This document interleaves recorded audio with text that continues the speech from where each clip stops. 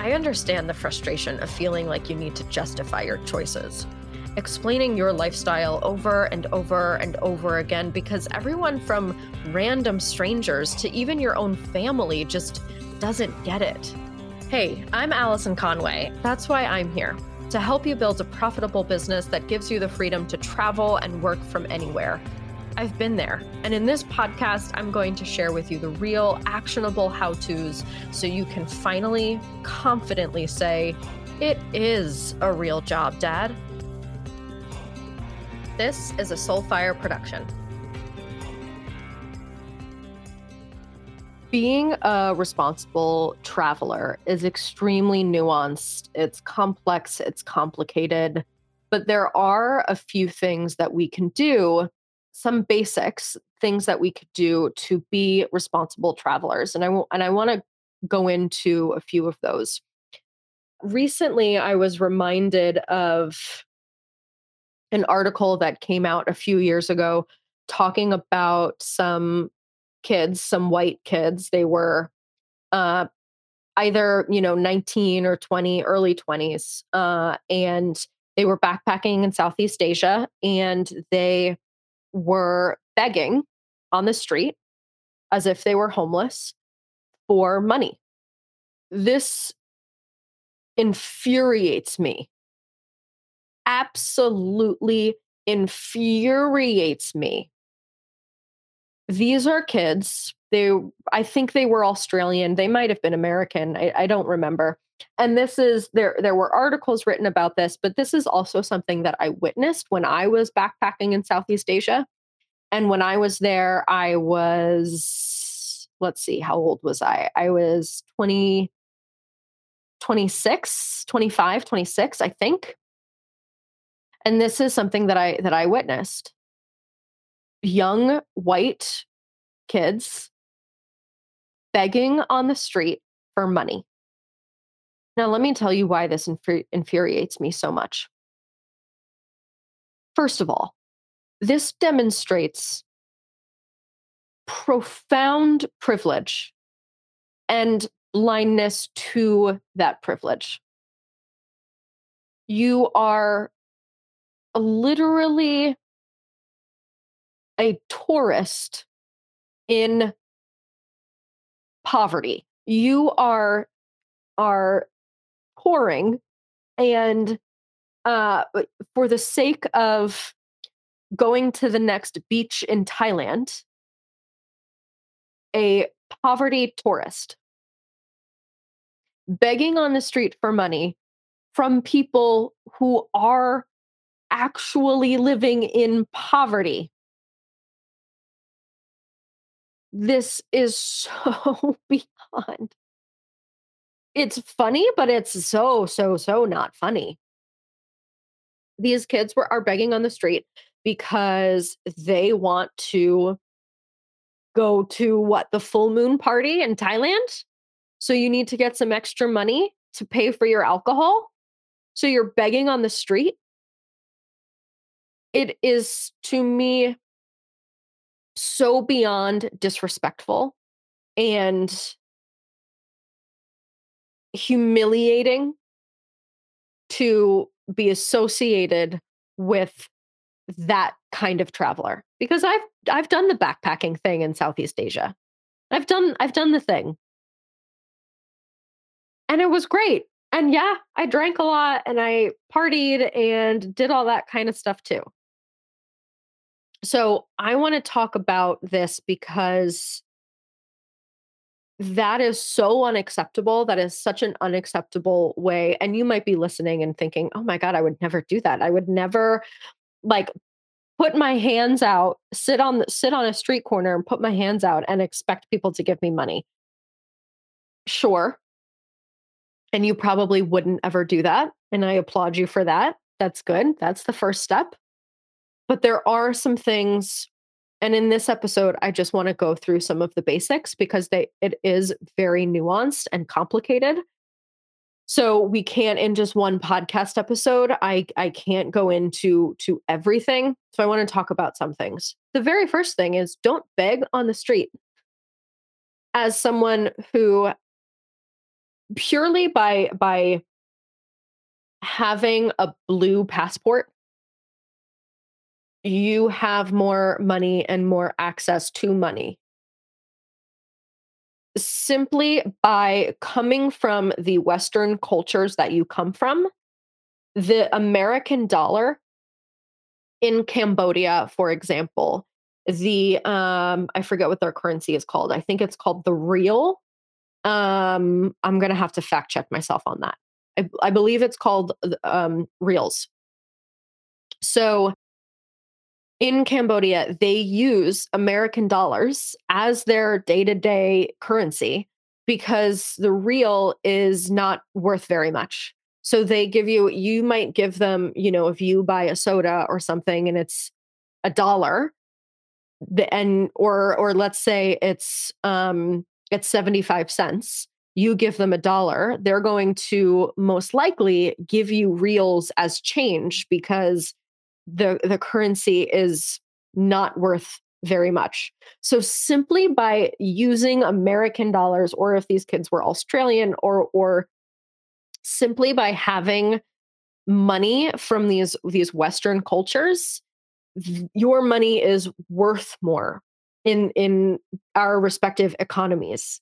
So much so that one of the countries is literally using American dollars because their own currency doesn't doesn't have any weight. It's not actually worth anything. So understand that. Even though me as a 25-year-old kid that was backpacking Southeast Asia, and at the time I didn't really have any money, just by sheer fact that I'm there for fun, and that I'm when they say, oh, a bowl of pho is $1, and I don't think that's a lot. Just that understanding and your mindset around money says everything. It says everything that we need it to say. So just by sheer fact that you are from the United States or Australia or Canada, it says everything that you need to know about being in Southeast Asia. Just by how far your dollar can stretch in comparison, even if you don't have a lot of it. Right, when I went to Southeast Asia, I was there for almost 4 months, and I think I spent maximum $4,000, and 1,000 of that I think I spent on scuba diving. So really, if you take scuba diving out for 4 months, it was $3,000.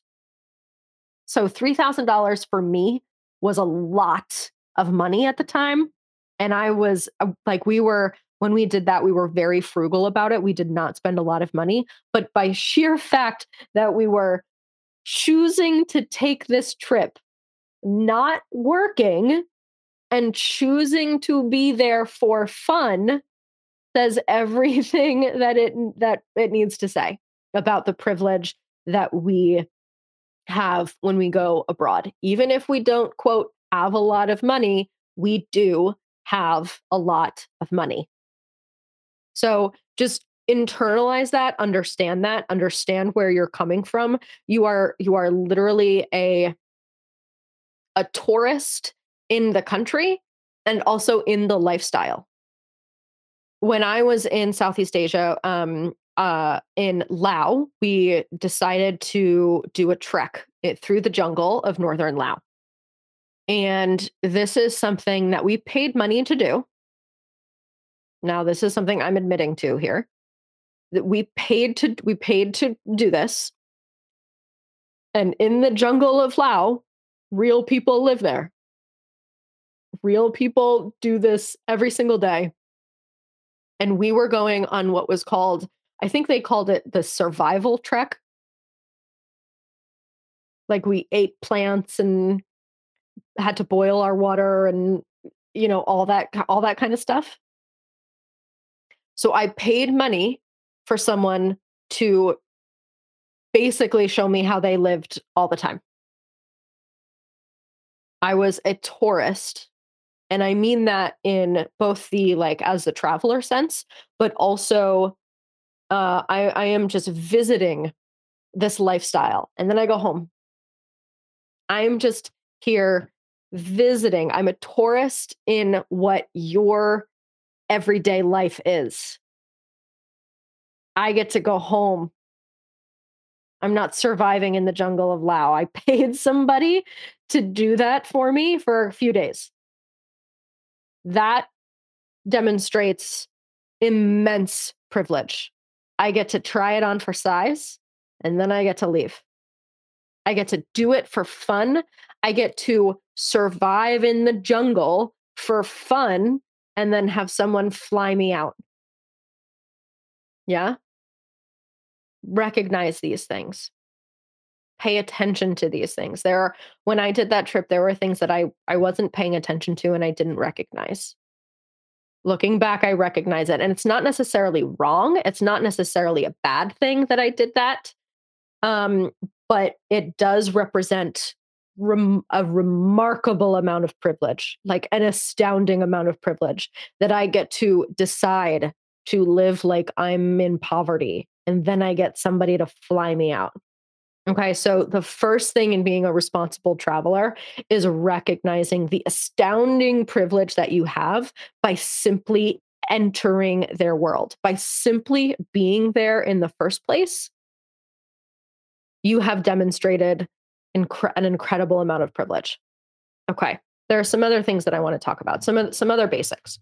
So, the easiest thing to do here when you are traveling is to do your best to learn important words of their language. Now, especially in places like Southeast Asia, where the inflection of the word means as much, if not more, than the word itself. It's really difficult to learn certain languages and get it right and not say something that you're not supposed to say. But trying in earnest, really, really, really trying and being willing to embarrass yourself, being willing to get it wrong and asking for help, asking somebody to say, hey, listen, am I saying this right? Is this the right thing? I really want to get this right. In most places, people are really thankful that you're trying and really appreciate the effort that you're putting in. And the effort has to be genuine. So some words that you want to, words that you are going to use every day. Hello, goodbye, thank you, you're welcome. Some specific foods, some things that you want to be able to communicate. Just your basics. You want to make sure that you learn them and then you use them. Even if you're going to get it wrong, you want to use them and try your hardest, no matter what.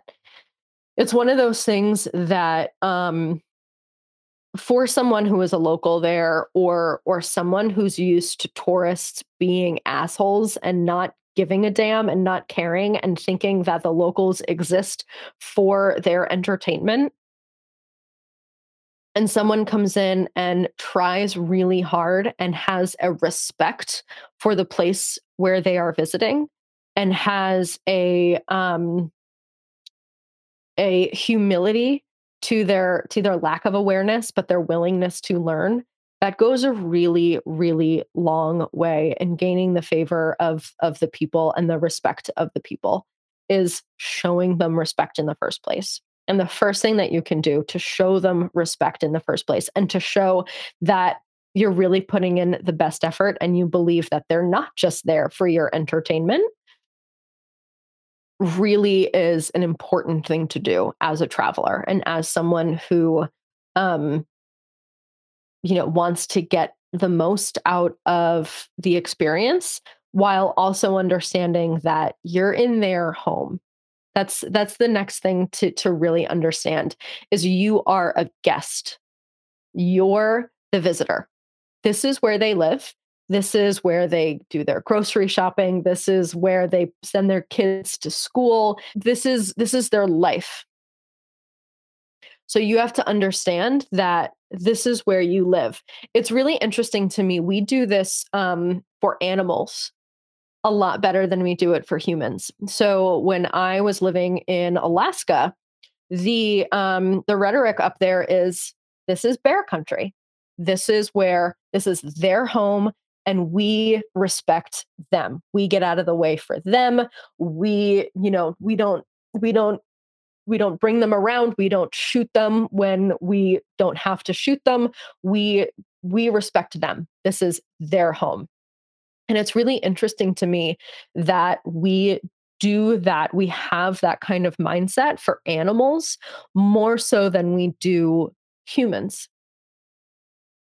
Somebody goes to France and sees a baker and then is taking pictures of the baker like, it's, look, he's making baguettes and we're in France and now we have to take a picture with the baker because it's just, they exist for our entertainment. Here they are entertaining us. They are for us. When no, nuh-uh, nuh-uh, this is their home. Imagine how uncomfortable you would feel if someone came up to you and said, "Oh my gosh, you're this is you like living out a stereotype of this place that you live. Like you're in North Carolina eating barbecue." And someone comes up to you and says, "Oh my gosh, you're eating barbecue and you're in North Carolina. I'm going to take your picture." How like humiliating would that be, and how uncomfortable would that make you feel?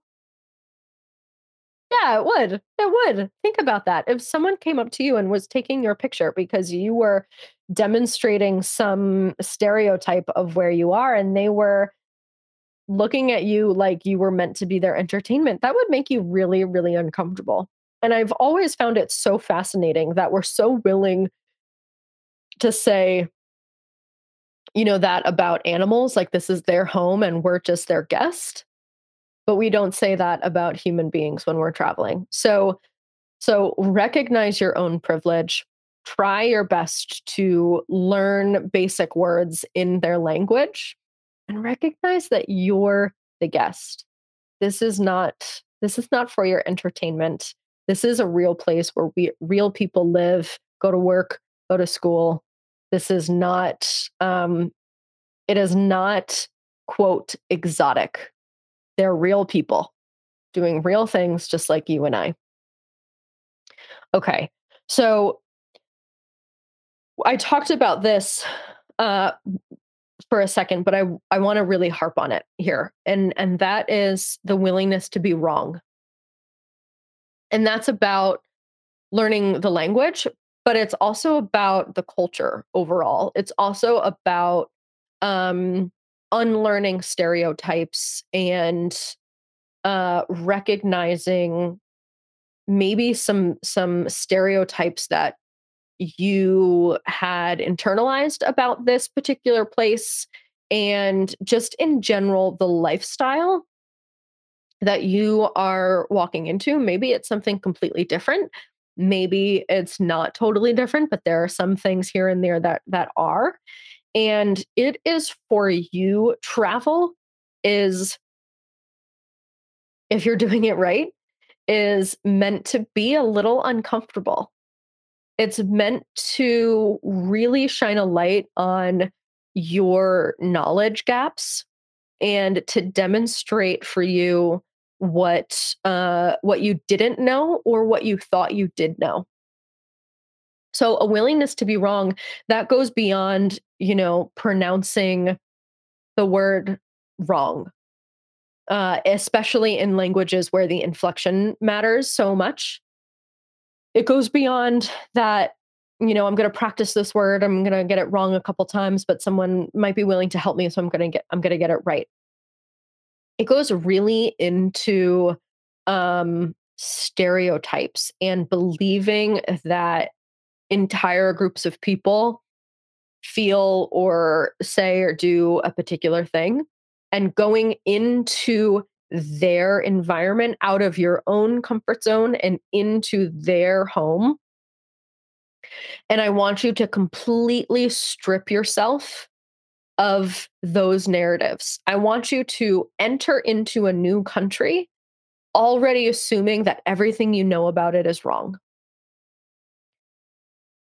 And that will suddenly for you open the door to this like crazy amount of learning, both about the country and about the people that live there, but also about yourself. And that's the beauty of travel. There are these moments that you think, "Oh, shit, I was so wrong about that." It's not like that, it's actually like this, and if it means I was wrong about that, then what else am I wrong about? And if you're willing to, then that can just open this beautiful rabbit hole of understanding and learning and development. So it's really, really important that when you enter into a new place, you are going into it knowing already that you're wrong and that you have a lot to learn. It's imperative. And when you do that, you then ask more questions. You're willing to let people open your eyes to things. And God, that becomes so much fun if you let it. If you don't take it personally, if you don't, if it's not about you being a good person or a bad person or anything like that, it just becomes so much fun when you are willing to open the door to that kind of learning. So be willing to learn and be willing to be wrong. For this week's musical lesson, we are returning to one of my favorite Broadway shows of all time, Hamilton. And this time we are talking about saying goodbye to things that no longer suit you. And of course, there's no better way to talk about this than through the song One Last Time. This is the song that George Washington sings when he is telling Alexander Hamilton that he has decided not to run for office for a third time. This is so powerful. Historically, it's if George Washington had decided to stay president until he died, the American experiment would have been over before it even started. We would have just had another, essentially, a monarch who stayed president until he died, but he decided to step away from the most powerful position of all time because it wasn't for him anymore. It was time to give it away to somebody else. He says he's stepping down and he's not running for president. He is telling Alexander Hamilton that this is the time that it's time to teach the country how to say goodbye. It's time to teach the country that there is a time to move on and to let somebody else take the role. He sings, "If I say goodbye, the nation learns to move on. It outlives me when I'm gone. Like the scripture says, everyone shall sit under their own vine and fig tree, and no one shall make them afraid. They'll be safe in the nation we've made. I want to sit under my own vine and fig tree, a moment alone in the shade, at home in this nation we've made, one last time." This is so powerful because even someone like George Washington is admitting he wants some rest. He's done a lot. He's fought in wars. He has been the greatest general of the revolution. He has done a lot for the country. And historically, uh, yeah, I think that kind of speaks for itself, don't you think? And if even a guy like this can say, you know what, it's time for me to sit the hell down and take some rest, I think that means you can sit down and take some rest too. Now, I talk all the time about doing the hard thing and saying yes, even when you don't want to say yes. And all that kind of stuff is important. And I break all of that down in some other episodes. So go back and have a listen to that. But here's the point I'm trying to make here. Yes, you should do the hard things, but you should also rest. Your body needs it desperately, just as much as it needs you to do hard things. And you deserve to take that rest. You deserve to say, you know what? This thing, especially if it's a thing that is precisely responsible for your success, even if it's the thing that has gotten you this far, but it doesn't feel good anymore and it doesn't light you up the same way that it has, especially then is it time to say, "You know what? It's time for me to sit under my own vine and fig tree a moment alone in the shade at home in this nation we've made." Now, maybe for you, that means you've got to hire somebody to take over things that you don't like doing anymore, or you have to sort of shuffle business models and programs and products around a little bit. But regardless of however you need to figure it out, maybe it's just letting it go entirely. Maybe it's just saying, maybe this thing is making me money. Maybe it isn't. Maybe I've had enough. And it's time to just let it be what it is. I don't feel good about this anymore. And I need a moment alone in the shade. You deserve that rest. And even though maybe the country would have benefited from another term with George Washington, maybe, who knows? Who knows what would be different had he decided not to step down? But so what? He played his part. He did what he was meant to do. And then he decided he'd had enough. And he decided it was time to let somebody take the reins from here. I get in these conversations with myself all the time that maybe it's a thing that helps me become successful. Maybe it's a thing that I'm really good at. So why would I stop doing it? Or it's it's a habit or it's a strategy I've used that did feel good for a while but doesn't feel good now. I often wonder, well, if I stop, then am I going to miss out on something? I'm sure George Washington had these thoughts too. If he stops now, what problems are going to come up that he's not in a position to solve? What's going to happen that he's now removed himself from the position of power, that he's not going to be able to be the problem solver? If I get rid of this strategy in my business, what if I am preventing myself from making money? If I stop taking on so many clients, am I going to be able to make money? If I make changes or get rid of some part of my business, am I going to not be able to help enough people? Am I not going to be able to solve enough problems? And it's a lot. And I get caught in the whole hamster wheel thing of it too. But here's the thing, and I say this out loud for myself and for you. If you want to sit under your own vine and fig tree a moment alone in the shade at home in this nation you've made, in this business, in this life, in this relationship, in this anything that you've made, you deserve to do that. You deserve the rest. And actually, your business is probably going to thrive as a result of it. Maybe you're bottlenecking your employees. Maybe there's some strategy that you think is responsible for bringing in X amount of revenue into your business, but it's actually preventing you from making even more. Whatever it is, you need to listen to your gut, because if you're not listening to your gut, it's trying to tell you something, and it's time for you to listen. Go sit under that fig tree, whatever that means for you, and take the damn rest that you need. Here's another one.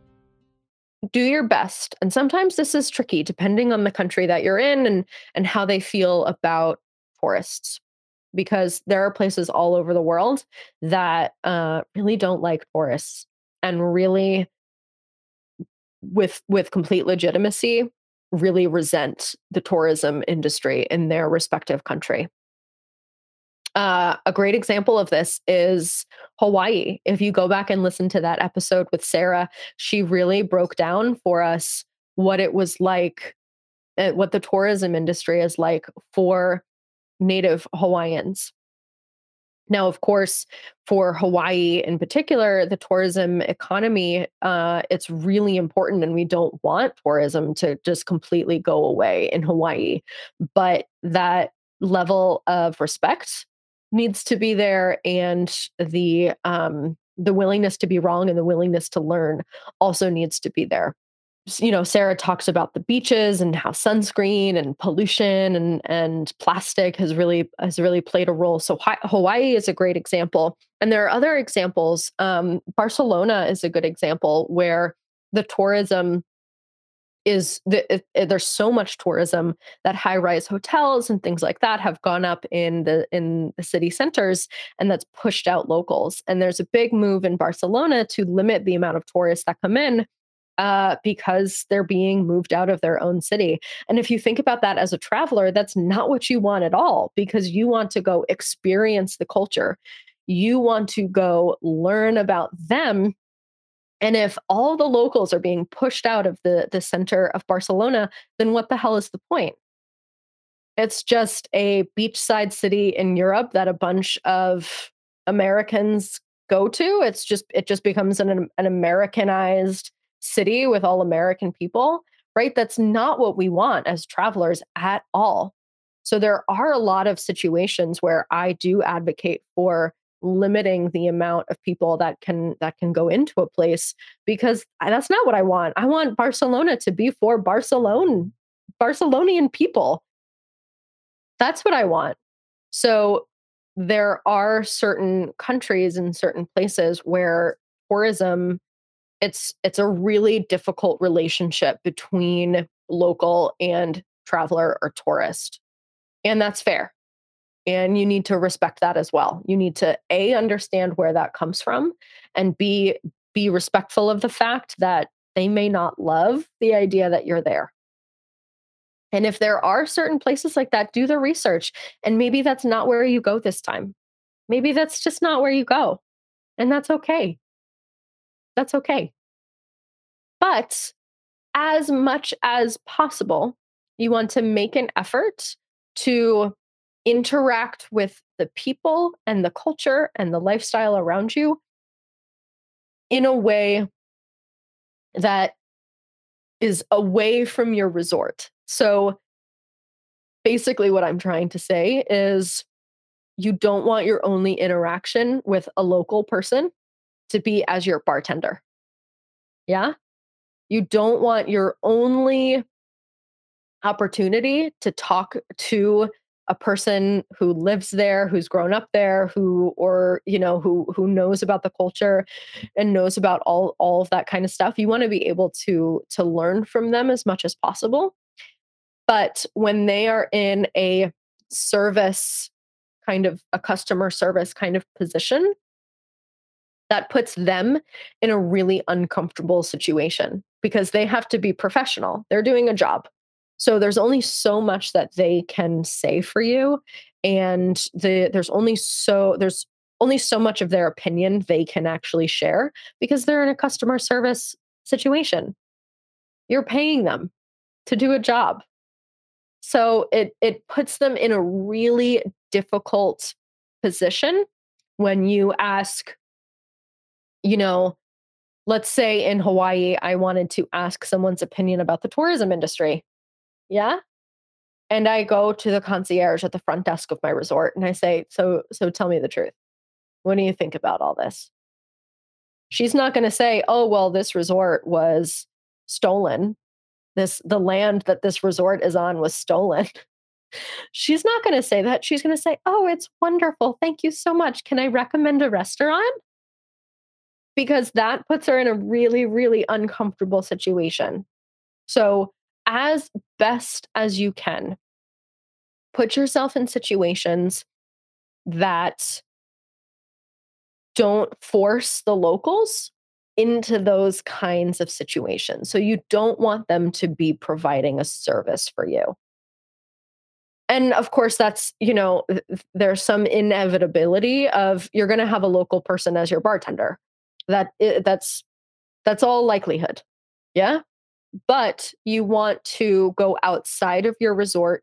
You want to do the best you can to maybe eat at places that aren't that popular, or do the best that you can to be put in situations where you can have honest conversations and they can tell you the truth. That's what you want. That is as much as you want as humanly possible, because you don't want to put them in a situation where they're relying on tips. So they don't know what they can and cannot say to you, or they've got a boss that's looking at them. And it's just really, really uncomfortable to have those kinds of conversations with people that are in customer service jobs, right? Imagine if someone came up to you at your job and said, "Hey, tell me what you hate about this." Or like, tell me the gossip about what's going on here. You'd be like, "No, bro. What the hell do you want from me? This is my livelihood. This is where I make my money. Go away." Yeah? So keep all that stuff in mind. So recognize the immense privilege that you have. That's really step 1. Going into it with that kind of mindset is the first most important thing that you have to understand. Even when you don't have a lot of money, you have a lot of money. So that's the first thing. Learn some words in their language in earnest. Really put in the effort, really try, be willing to embarrass yourself a little bit, be willing to not get it right the first time. There's another piece of this that I forgot to mention, and that's some customs as well. So, an example in Malaysia, it's like a no-no to point with your index finger, like a big, big no-no. So you point with your thumb. You sort of flick your wrist over and turn your wrist over and point with your thumb with your four fingers, like in your palm. So there's things like that. You don't want to point with your index finger, right? You want to do the thing that's right. So you have to do a little bit of research and wear the right clothes. This was a mistake that I made. I was in a Muslim country and I was in jean shorts and a t-shirt. No, Allison, wrong, wrong, wrong, wrong. And I didn't understand why people were staring at me and why people were giving me the like, how dare you kind of look. Again, we're in their house, we're in their country, we follow their rules. So when I finally figured it out, I was like, oh, why are people staring at me? I looked down and I'm in jean shorts, like, oh, I'm going to go put on some long pants. Yeah. I'm going to respect the fact that I'm in a Muslim country and not wear jean shorts. And that's okay. I don't need to love the rules. I don't need to believe that they're correct or just, but I have decided to enter their country. So I am not going to change their rules. I am not going to start a revolution to change their rules. I'm going to follow their rules because I have made the decision to enter their country and I am a guest here. So recognize your own privilege and the money situation that's going on. And do not, for the love of all things holy, beg on the street for money ever. As a traveler, as a tourist, you've decided to be here for fun, for educational and leisure. So no begging on the street. Learn the words, learn the customs, learn the rules. You're the outsider, you're the guest. It's their country, it's their home. You do not need to change the rules. You do not need to agree with the rules. You just need to follow them. Be willing to be wrong about everything that you have preconceived of what their life is like. Be willing to be wrong and be willing to learn and be willing to ask questions. Have humility over your lack of knowledge. Seek out the opportunities as much as you can to interact with the people in a way that is not in a customer service situation. Those are the basics. I would love to know if you guys think I missed anything. I'm sure I did. The nuance and complexity of this is huge. And I'm doing my best as a traveler to learn and to do better every time. So please let me know what I missed. And even I could probably do a whole other episode on this because there's so much more that can be discussed in this. So I'd love to know. Let me know. Tag me at Allison E. Conway on Instagram and let me know what your thoughts are with these.